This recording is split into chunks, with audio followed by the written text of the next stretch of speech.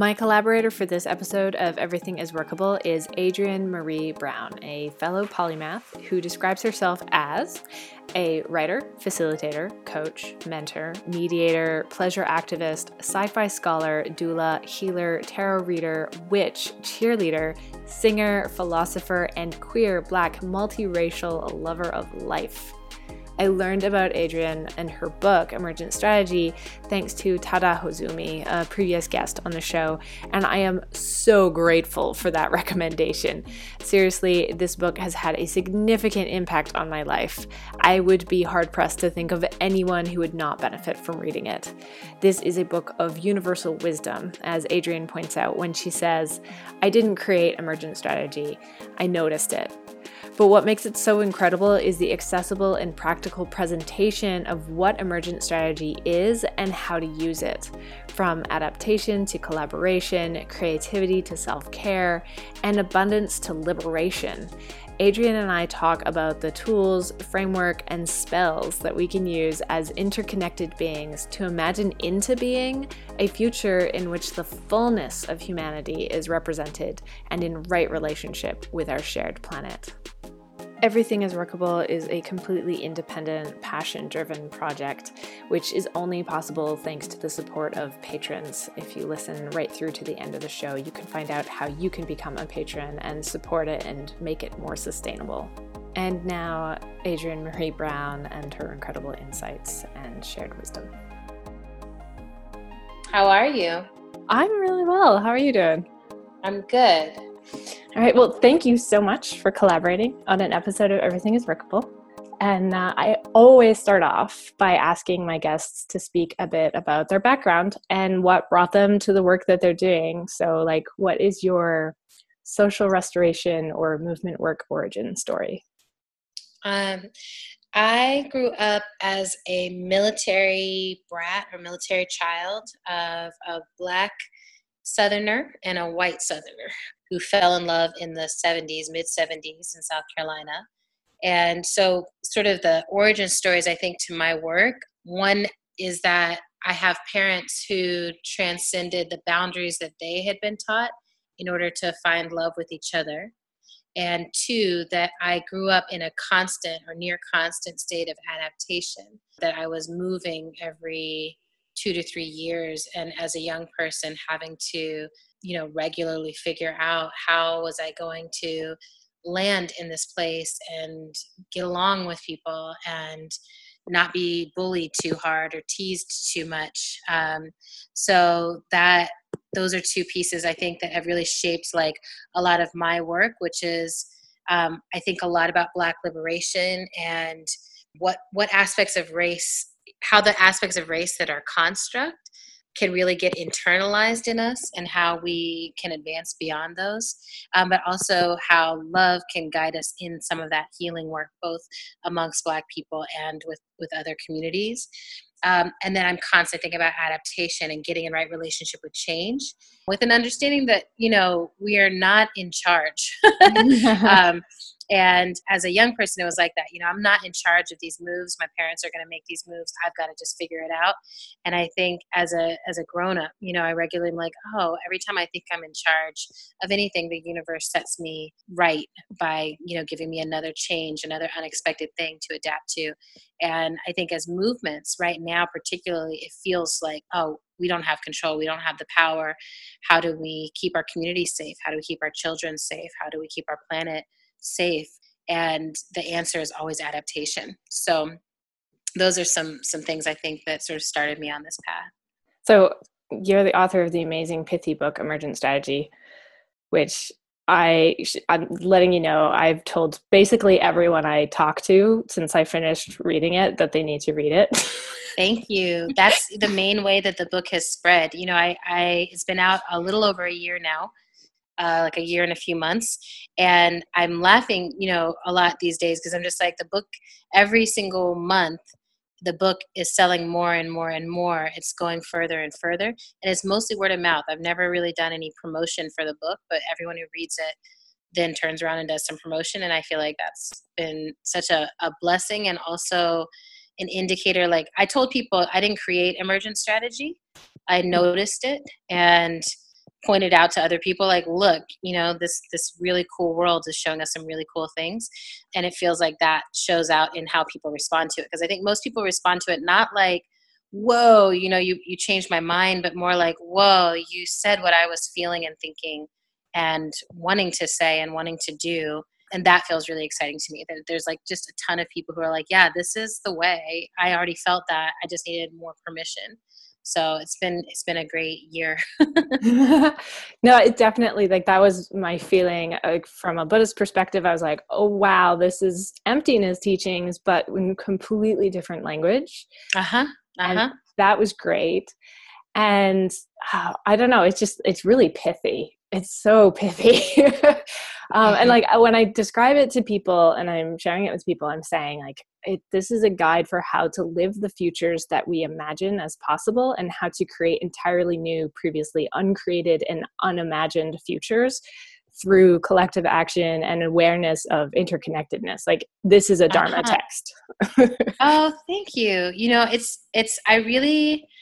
I didn't set out to necessarily write a Dharma text, but I definitely wanted something that was accessible to people, like that you Mhm. could read it.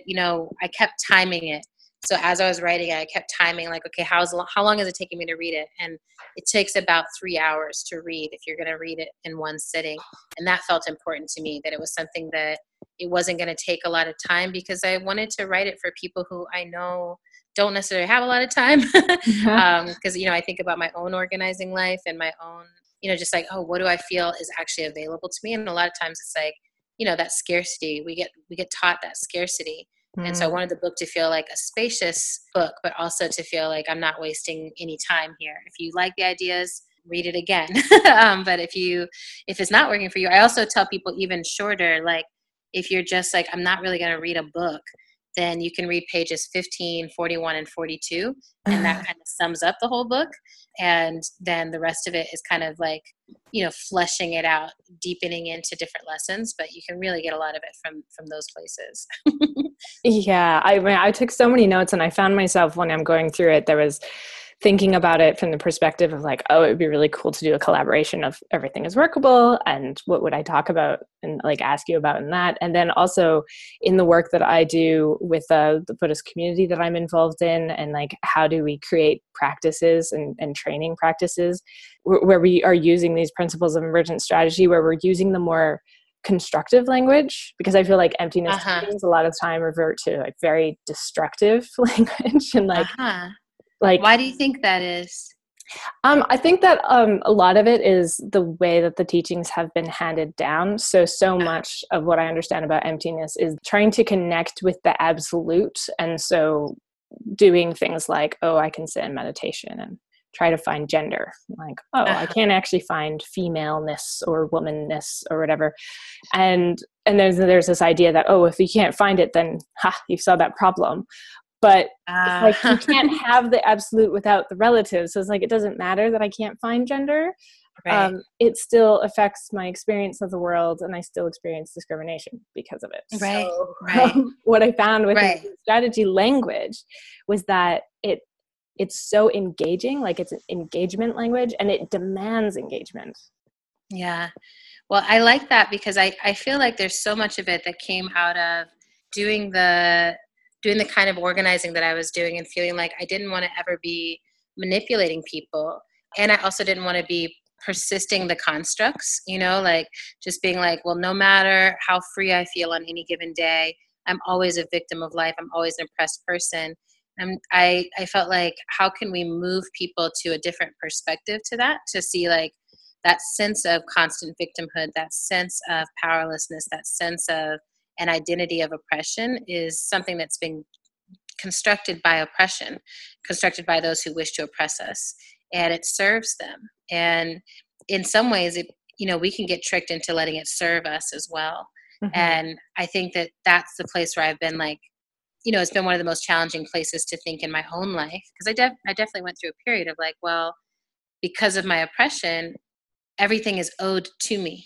And like, I'm like, I don't need to do anything. Like, everything is owed to me.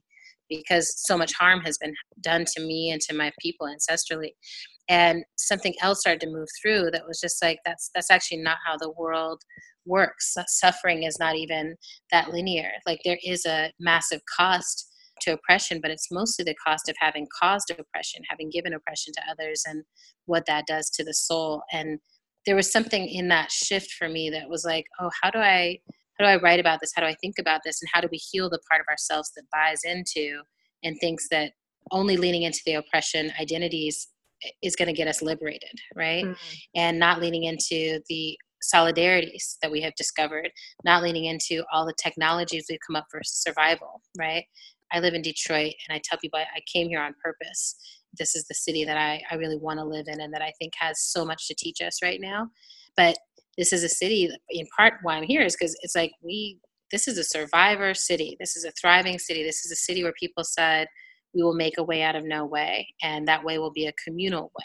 Like, we'll make a way together. And we won't be hindered by someone else's narratives of what the city can be and who it should serve. We're going to actually pay attention to who's rooted here and keep nourishing those people.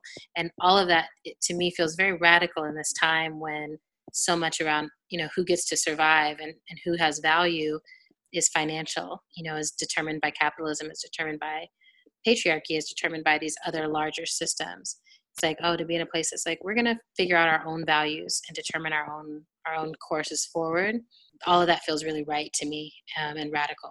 Mm-hmm. Yeah, it making me think of very early on in Emergent Strategy, where you write that if you want to see these radical shifts, then you have to lead not from right to left or from minority to majority, but from spirit towards liberation. Yes. Yeah. Yeah. I think that that's one of the things. And, there's another piece that I think is one of the oldest concepts maybe that I've come across, but it seems to be one of the hardest to internalize. And I still struggle with it. But this idea of relinquishing enemies, because I think that right to left, especially right now where, I just saw another video posted today that was just like radical right-wing conservative people spewing so much hatred towards folks who are like, we believe in having a free and open media, stuff is like, oh, this just feels like a very basic thing. And why is it causing such vitriol? But it also feels like, well, this is part of the problem, is that because we're caught in such a pendulum swing, and that the pendulum swing is the only way people understand how change can happen. It's like, we're either winning or we're losing, Mm-hmm. We're either moving this way, we're moving the pendulum one way, or we're just swinging it back the other way. And it just feels like so repetitive and exhausting and not actually getting us free. And so there is something around like, what does it mean to relinquish the idea of enemy, to recognize that we live on a very specific planet, a specific place, and a specific time, and that there's a way to be in right relationship with it. And it's unclear, like, how do we do that? But to me, it's like, first we have to acknowledge that is actually our condition. We are not in a condition where we can just write off or try to hold down some portion of society. We actually have to constantly be moving for transformation. It's the only way. Yeah. And recognizing how those systems are replicated in that behavior, regardless of what side of the political spectrum someone's on, that sort of thing. It's like you also say destroying a person doesn't destroy all the systems that allow harmful people to do harm. And exactly. that makes me think of, like, there's a teaching that Angela Kyoto Williams gave recently where she says, like, we tear down the individual, but the culture remains unscathed. So it's not seeing the larger cultural conditioning that's operating and making room for people to grow and change and learn. Yeah. And I love that, because it really is, shifting from an individualist perspective to a systemic perspective, which also I think really helps in interpersonal conflict moments around this stuff. Like when you're like, I've got to confront racism one-on-one, it's so much more helpful when you can say that behavior is racist rather than you are racist. Mm-hmm. I think when you say you are racist, a person is racist, then it makes it seem as if that person has made some choice. And a lot of times, I think what we are doing is reaching people who didn't actually have a choice, who got socialized into a worldview and a way of being. And by the time they're getting a choice, they're also getting completely attacked for whatever orientation they were set on. And so much of my work has been like, oh, how do we how do we start to say, we recognize that your orientation has been towards hatred. We want to get curious about why that's happened. We want to understand and deconstruct what systems get benefit from you hating me as a starting point, and then reorient. And so much of the way I think of emergent strategy is like a reorientation. It's like, well, if this is how I got structured, if this is what I got set up to move towards, then how would I opt into something else? And what do I need to practice? If I've been practicing racism or internalized racism, that's what for me, I grew up like, oh, I'm, I'm inferior because I'm not a white person. Like, for that to get inside my system, I have to really be intentional about practicing not my superiority, but my worth, my innate self-worth. I have to practice that. I have to practice it every day for a long time in order to rewire what's gotten constructed inside of me until I believe it. And I think the key there is like wanting to believe it and not needing to bring anyone else down in order for me to feel my full worth. Not needing to take space from someone else in order for me to have my own space. And that's where this idea of like abundant justice, abundant liberation, abundant attention has been entering my work lately, that it's just been so deep to me how much we're oriented towards scarcity. That we're just like, there's not enough justice for everyone. We have to compete with each other for the small resource of attention that we can get, for the small resource of justice we can get. We have to be in these fights in a competitive way all the time. And I'm like, none of us get ahead that way. Where we do see ourselves be able to move ahead is when groups throw their weight and their attention and their resources behind each other appropriately as needed. And, I've seen that with the immigration movement, where folks from Black Lives Matter and the movement for Black Lives have been turning and saying, we see that y'all are really under attack right now, and we're going to throw our weight behind your fight and show up for you. Or Standing Rock, folks being like, we're going to come and we're going to show up for Indigenous folks who are on these front lines right now. And that in that way, we begin to make enough when it doesn't seem like there is enough. Yeah, that's definitely a shift that I've seen. And like in my little circle of spiritual kin, we have these conversations about collaborative competition where you like compete to actually uplift one another, to collectively improve. I love, like, you talk about collaborative ideation. Yes. And I feel like that's pointing to the same thing, and letting go of inner specialness. And like, again, it's the overwhelming feeling of there's so many causes. And I think that there's a mentality that I am starting to see shift, but there was a mentality of like, what's the most important cause we have to focus on, instead of going like, actually, it's really good that there's lots of folks focusing on a breadth of causes, because it does uplift all of us. It's true. It's so true. And I think that collaborative ideation is one of the practices we can be in that helps it go really deeply inside. It's like, oh, like, somewhere along the line, I learned that I should come up with an idea and then compete with everyone for that to be the best idea. And I was laughing because I met with a bunch of educators the other day. They were part of the RIDA Institute, People in Education puts on here in Detroit. And we were talking about how folks don't even realize that they're doing it. They'll come in and they'll be like, I say I'm collaborating and I'm trying to collaborate. And I think I'm collaborating, but secretly deep inside, there's still a part of me that's like, my idea is the best idea. Uh-huh. And, sort of orienting around like, how can I get people to recognize that in some way? And so it's a deeply humbling thing to sort of submit and be like, it might not be, it just might not be, or it might be a temporary great thing. Like I have this moment often with emergent strategy, actually, where I'll come across something that I feel like, I'm like, oh, this person articulated this idea much better than I did, or I'll come across something that's like, this idea is so old. And, it feels so important to me that people don't think that I'm ever taking credit for these ideas, because they've been around since the beginning of time. To me, they're just true.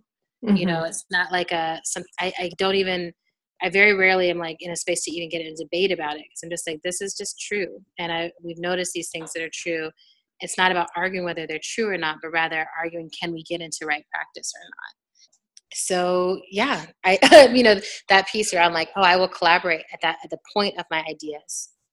Yeah, well, and again, it's the adaptation piece that you talked about at the beginning, and the things that realizing that that collaborative piece, the adaptation piece, that's all unlearning capitalism, unlearning patriarchy. It's unlearning those things, those messages that we've been given and how we've internalized them.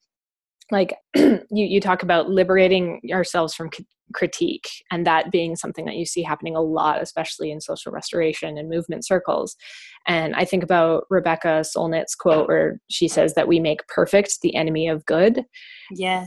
And then we can't make change because, again, there's like that fighting of and how that's still perpetuating the very same things that we're saying we're supposed to be moving against. Yeah. Well, and I noticed this also lately in our movements as a lot of new people are flooding into the spaces and being like, okay, I'm waking up and I'm here and I want to show up. And we have a sort of standard that is unspoken, but shows up where we're just like, kind of like, well, fuck you. We're like, you're late. Whatever took you so long is unacceptable, and you don't have an appropriate framework on feminism or whatever the issue happens to be. And there's just such a rejection because the person did not show up perfectly as we wanted them to. And a lot of it, in order to hold that view, you really have to forget how you entered into movement, because so few people are born, just radical with the perfect analysis or whatever. And I've never seen a perfect analysis. I love instead what Grace Lee Boggs taught me and taught a lot of others around dialectical humanism, and this idea that if we are human beings and in right relationship to change, then our opinions will have to change over time, because we will keep learning and we will come into ideas that we could not have imagined and that did not come from us. And in the face of those ideas, or in the face of changing circumstances, if we don't change, we become stagnant and we become irrelevant. And I love that idea of to stay relevant, I actually have to be paying attention and growing and changing.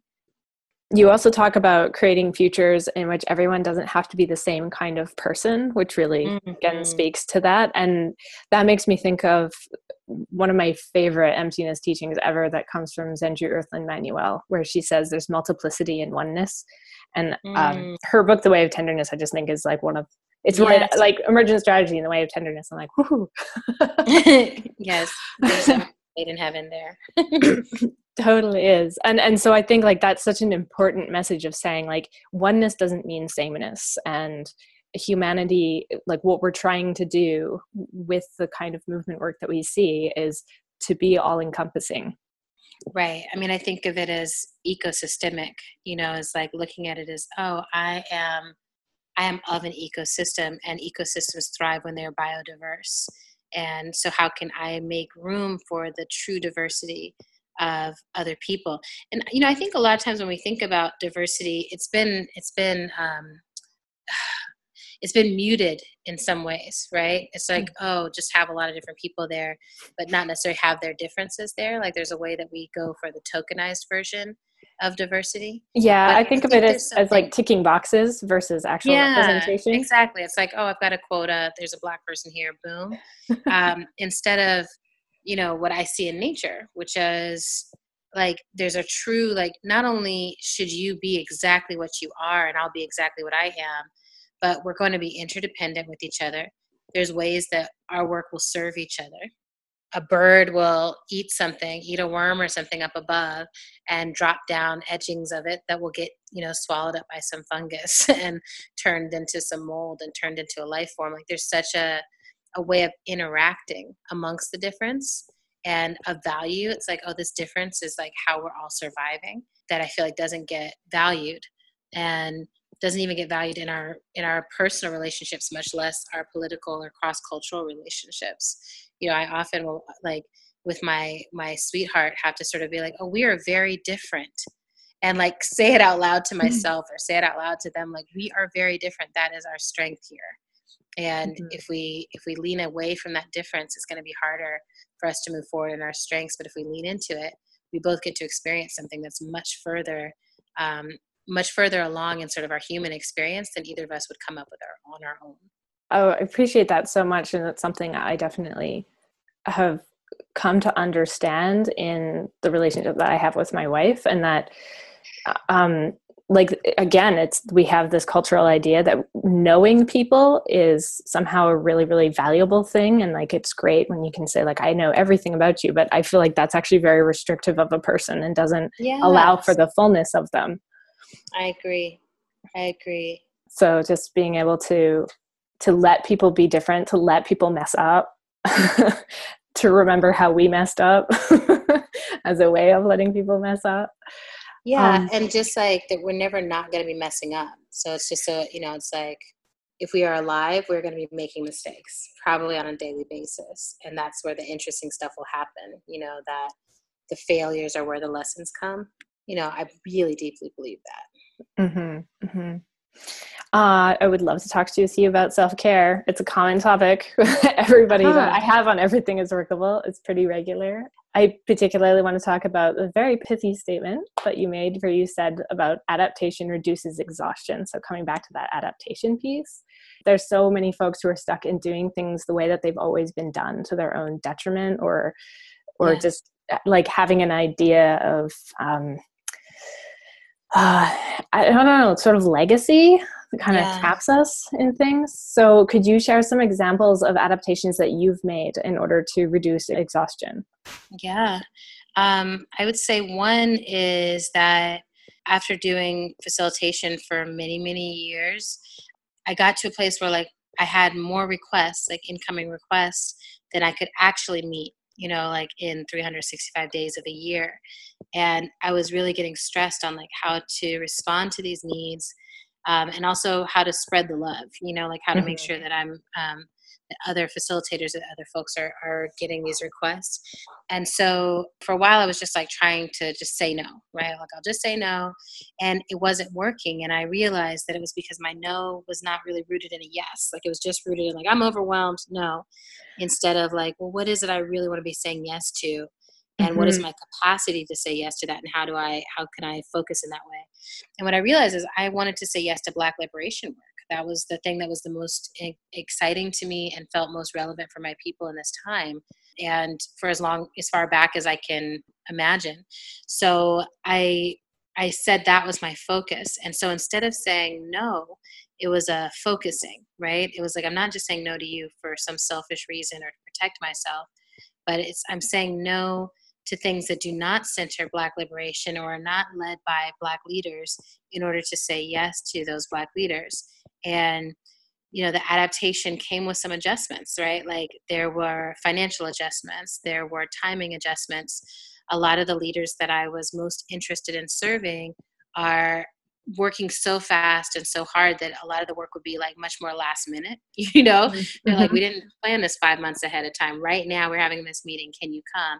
And just being more available for that and just continuously saying yes to that Black liberation work.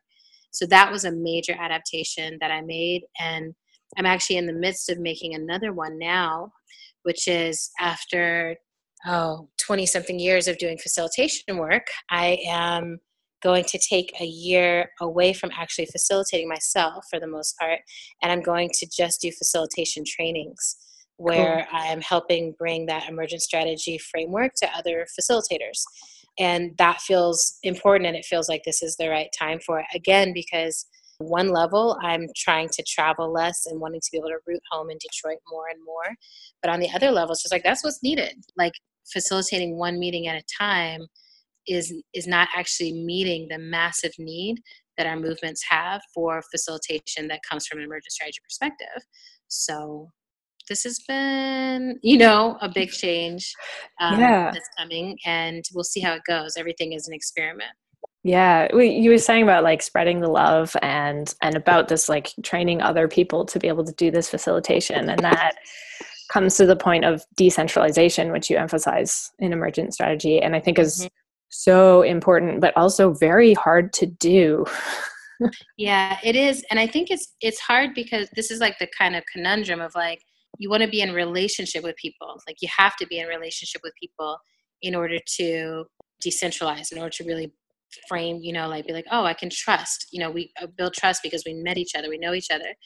And there's a limit to how many people you can meet in a lifetime. I'm trying to push that limit, but Facebook told me that this is, I've reached that limit, but I'm really like, no, I keep coming across people and more amazing people. And there's a limit to how many that I can meet. So I'm constantly in this place of like, well, how do I know that when someone says, I do what you do, or I do something similar to what you do, how can I trust that? And I think it is a conundrum I don't have a resolution for yet. But these trainings, these offerings have been one of my ways of starting to answer that question. Because even if you experience someone once, I trust my gut so much. I trust my first impressions. I trust my system is pretty smart at communicating to me, like there's something to trust here, or there's reason for caution here. I trust all of that, and allowing myself to really like meet people and build enough relationship to know, can I keep extending this trust? It's awesome. I'd love to hear, like, how do you define trust? Because I think that that's another thing that can be a sticking point. I hear people talk about trust in a really transactional way. Yeah, I feel like trust, I've been learning a lot about it, but some of the aspects of trust, I feel like trust is when I believe that someone's intentions for me are good. Mm-hmm. I believe that someone's intentions for their own life are good, that they are on their way towards safety or on their way towards belonging or on their way towards dignity for themselves. So that feels like a really big part of it, is like that I have a sense of like, I believe in where it is you're trying to go. Mm-hmm. And even if we're going to get there in very different ways, and even if we disagree on the path, ultimately I believe in where you're trying to get to. And this has helped me through many conflicts in my life where I've reached a point where I'm like, I really don't agree with or believe in how that person wants to do that. But at the end of the day, I do think they're trying to move towards justice and move towards liberation and freedom. And I wish them peace, right? Even if we're not going to collaborate, like I just wish them success and peace, and I have goodwill there. And there's not a lot of places where I cannot manage to manifest goodwill, right? Mm-hmm. Even if I can't manifest trust even. But that's one of the things I think of as trust. And then I also think it's about communication. Mm-hmm. So I often think about trust as like, I am offering trust to you. And what I trust is that we will communicate with each other about the places where we rub against each other or the places where we cause each other harm, Mm-hmm. and that we will find new ways of being with each other. So as opposed to, I think, how a lot of relationships navigate trust, which is like, you have to earn my trust through a series of impossible gauntlets that you have to pass through. And then once you have earned it, it's a very fragile thing that you have to like protect with every single action and every single direction of your eyes and everything that happens. And then if you break it once, you can never attain it again. It's just sort of like, well what the heck, like why bother? I really like the relationship anarchy model, which Mm-hmm. sort of, it starts from a different place. It really starts from a space of trust is the starting ground.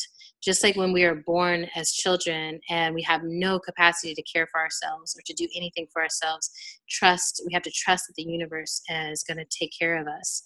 I want to trust in that way, like that when I come across someone, that my starting place is trust. And that if trust gets broken, that my first move is not to dismiss or push away, but to communicate, to say, I'm really hurt by this and what can we do about it? And to actually be in that as a practice. Yeah, it's like when you talk about radical honesty, and that was something for me that I was like, yes, this, and I find that that's a point where I find a lot of people struggle, and I find it hard to convey what it looks like to be radically honest in that way, like to be willing to be vulnerable with people. And share their edges and share like where someone, to have conversations where you're like, I'm going to have a conversation that I know might end this relationship or end this project. Yes. But if we don't have it, it doesn't mean that toxicity goes away, Right. Well, and I think that's one of the beautiful things. And I think this is a lesson that I've also gained from Buddhism, is that there's that non-attachment piece is actually so crucial to successfully navigating the challenges of life. Like that if I am clinging to something and I cling to it so much so that I can't say the truth, then it becomes a distortion of whatever it was anyway. Mm-hmm. It no longer is the pure relationship or connection or whatever it was that I was valuing and clinging to. It becomes this distorted thing where everyone in it is contorting in some way in order to keep it alive, rather than growing into it, growing with it, dancing with it, being in it. And again, I had these moments recently with a few different people in my life where I had to make that choice of saying, like, something you just did really hurt me. And I think a lot of times, I also have had some history of like coaching people and doing stuff like that. And I think it's interesting to navigate, like keeping those boundaries clean too. Mm-hmm. Is that like when I say, because, I'm also a Virgo with the Scorpio moon. So like when I tell someone like, well, you hurt me, you can bet that I have like 20 ideas about what you should do to fix yourself and like not cause me harm anymore. And it's also like stepping back from all of that myth of knowing, you know, whatever makes us think that we actually know what someone else's process is going to be, and really stepping back from that and just staying in the vulnerability a little longer, because all that knowing is trying to protect us from being so vulnerable, and it doesn't work, right? So there's a way that it's like, oh, I surrender into, you know, like I actually don't know what is going to liberate you. I don't know what's going to liberate us. All I do know is that this is hurting me. Can you hear that this is hurting me? And what are you willing to offer in terms of what you know about that and what you're willing to do about that? And like the way forward is always together. So great. So pleasure activism, that's your next book coming out in February next year? Yeah, February, it's true. That's so exciting. So could you give a little rundown about what pleasure activism is? Because I think, like, I mean, you've already kind of touched on it through some of the stuff you said. Yeah. So a lot of it is really this idea that oppression has made us think that we don't deserve pleasure, or that, you know, that we only some people deserve pleasure, and it's a very small portion of society. And so a lot of pleasure activism is just saying it's actually a radical act to reclaim our right to pleasure. When I speak of pleasure, I love watching what happens to people's faces when I say I'm a pleasure activist, because what you immediately see is kind of how repressive our society is and how much people are longing to talk openly about pleasure, and how much people are like, I really want that in my life. And when I say pleasure, I mean joy, satisfaction, happiness. That we should be living lives that feel joyful, that where we feel satisfied on a regular basis, and where we feel happy. And not happy because we've eliminated suffering, but happy because we've sort of accepted like suffering is a part of this, but I get to shape so much of it. And how do I shape it in a way that feels good to me and feels good to those around me? So the book is structured as a series of pieces, essays that I've written, interspersed with essays from other people and interviews with other people who I get excited by, who I think are doing really groundbreaking work around pleasure. And I think it's going to be a fun ride. It sounds really, really cool. Everybody that I've talked to who has read Emergent Strategy is so jazzed for pleasure activism. Yeah, yeah, because there's little teasers in there, right? Like there's so much that overlaps around this. It's, you know, so much of it is like, how do we train our attention and bring it to where we want it to be? And right now we're in this political environment where our attention is getting grabbed every couple of seconds by things we don't really have that much control over, things that really frustrate us and make us feel powerless and disconnected. And so much of it is like, how do we train our attention to actually move towards things we can touch, things that we can generate together, things that we can resolve together and practice together. And the realms of sex and the realms of pleasure and drugs and all these things are actually great practice grounds for a lot of that work, right? It's like, these are places where folks are like, oh, I have learned to say what I need in real time. I have learned to navigate boundaries. I have learned to require consent. I have learned to understand what my limitations are when I'm using something. I have learned all this stuff. So I'm like, oh, how do we apply all that brilliant learning that the body has been doing in pursuit of pleasure to the way we structure our movements and the way we structure our shared political spaces? So it's, you know, and it's all very experimental. Every book that I write is sort of like a so far book. You know, I'm like, this is what I've got so far. Here you go. And then so much more of it comes out in the conversations that follow the release of the book. Yeah. Oh, I'd love to hear about your experience of boundary setting and what you've learned about boundaries, because I think that's another thing where there's a sense of, because of the narratives that we get from patriarchy and capitalism, that things like compassion and love are soft or they condone bad behavior. But I was like, no, it's really compassionate to not let people harm you. Yeah. And I think that for me, learning to set boundaries has been a lifelong journey. I'm still in it, but it's gotten to be more and more exciting. You know, like I've gotten to a place now where I'm like, ooh, I feel a very clear no to that. And I'm going to say no. And I'm not going to feel guilty about that no. I'm not going to keep thinking about that no. And I think a lot of times boundaries, you know, the boundaries that I still set easiest are ones where it's not necessarily that the person is trying to harm me, but it's just that what they want is beyond my capacity or beyond my interest, which I think sometimes it's hard for people to just say like, oh, that's cool that you're into that. I'm not really into that. And so like, since Emergent Strategy came out, I've had 1 million people reach out to me with like, here's an idea that I'm working on, or here's something that I'm working on. I'm like, that sounds awesome. Go head on with it. But it's also amazing how often people will say, I'm working on this thing. Can you work on it with me? And I'm like, oh, I'm actually working on other projects right now. Or there's a lot of assumption that happens that, we start off this call by talking about like, oh, you're dealing with people who have full lives, right? Mm-hmm. And I feel like that. I'm like, I have a very, very full life. It's not over full, but it's definitely like full of things that I'm working on, projects that I care about, people that I care about. And so a lot of times my no is like, oh, I'm full. My dance card is full. I've reached my capacity. And then sometimes I'll be like, I could be swayed beyond my capacity, but it has to really be something that's like interesting and in my line of vision, as it were. And people can't always predict what that is. That's another part of Emergent Strategy. You talked about the importance of people being really passionate about something, and that obligation is not a good motivator. Not at all. And I find that when I'm doing stuff from a place of obligation, it shows in the quality of the work that I do. Whereas if I'm doing something because it's like, this is actually really what I want to be doing with my time, then that also shows. You can feel it in the presence that I bring to it. I think you can feel in the presence anyone brings to it. It's actually like one of my facilitation tools or tricks or games is really like, people want to have a conversation. When people come together, there's something they want to talk about. There's something they want to be in the room for. And if you are not tuned into that, then you're wasting their time. And when they realize that, they're going to rebel in 1 million different ways. Mm-hmm. So I'm always trying to figure out and help people figure out, like, what do these people actually want to talk about? What's actually something that they're passionate about? What is the work they're actually here to do on this planet? And there's also something about the preciousness of time. We actually do have limited timelines for our lives. And that's not to create a scarcity so much as a preciousness, right? It's like, oh, this time is precious. And if I come do this project for you because I feel obligated to do it, I don't see how that's going to serve our longest term life goal. Even if in this moment, it would satisfy you in some way. And I pay a lot of attention to that. And it's meant that my no has gotten very strong. But then my yes has also gotten very clear and strong. And like when I say yes to things, for the most part now, I'm saying, yes, I can actually do that. And I do actually do that and I follow through, which is much better, much preferred to me than saying yes to stuff that I actually have not that much interest in or just can't do.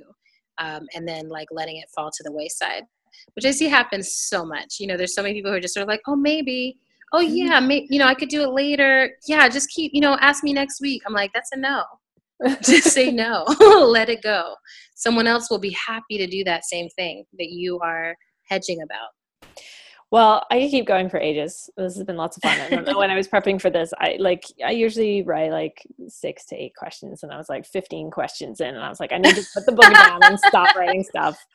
But I've come to my final question then, which is, what support or guidance would you like to offer listeners who are doing or seeking to do this kind of work? As if you haven't already offered a lot.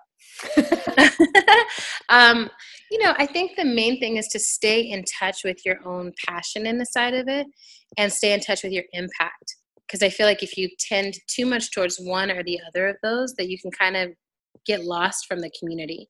So you can be doing something like you're super passionate about, but it's actually not really needed by your community, or it's not what they're wanting right now. And I think sometimes that you can put yourself in an uphill battle unnecessarily. But then I also think really paying attention to impact and making sure that it's like, oh, this is what I want to do. It has impact in the world that's really meaningful to the people I care about. And I feel really passionate inside of doing it. That all feels really important to me.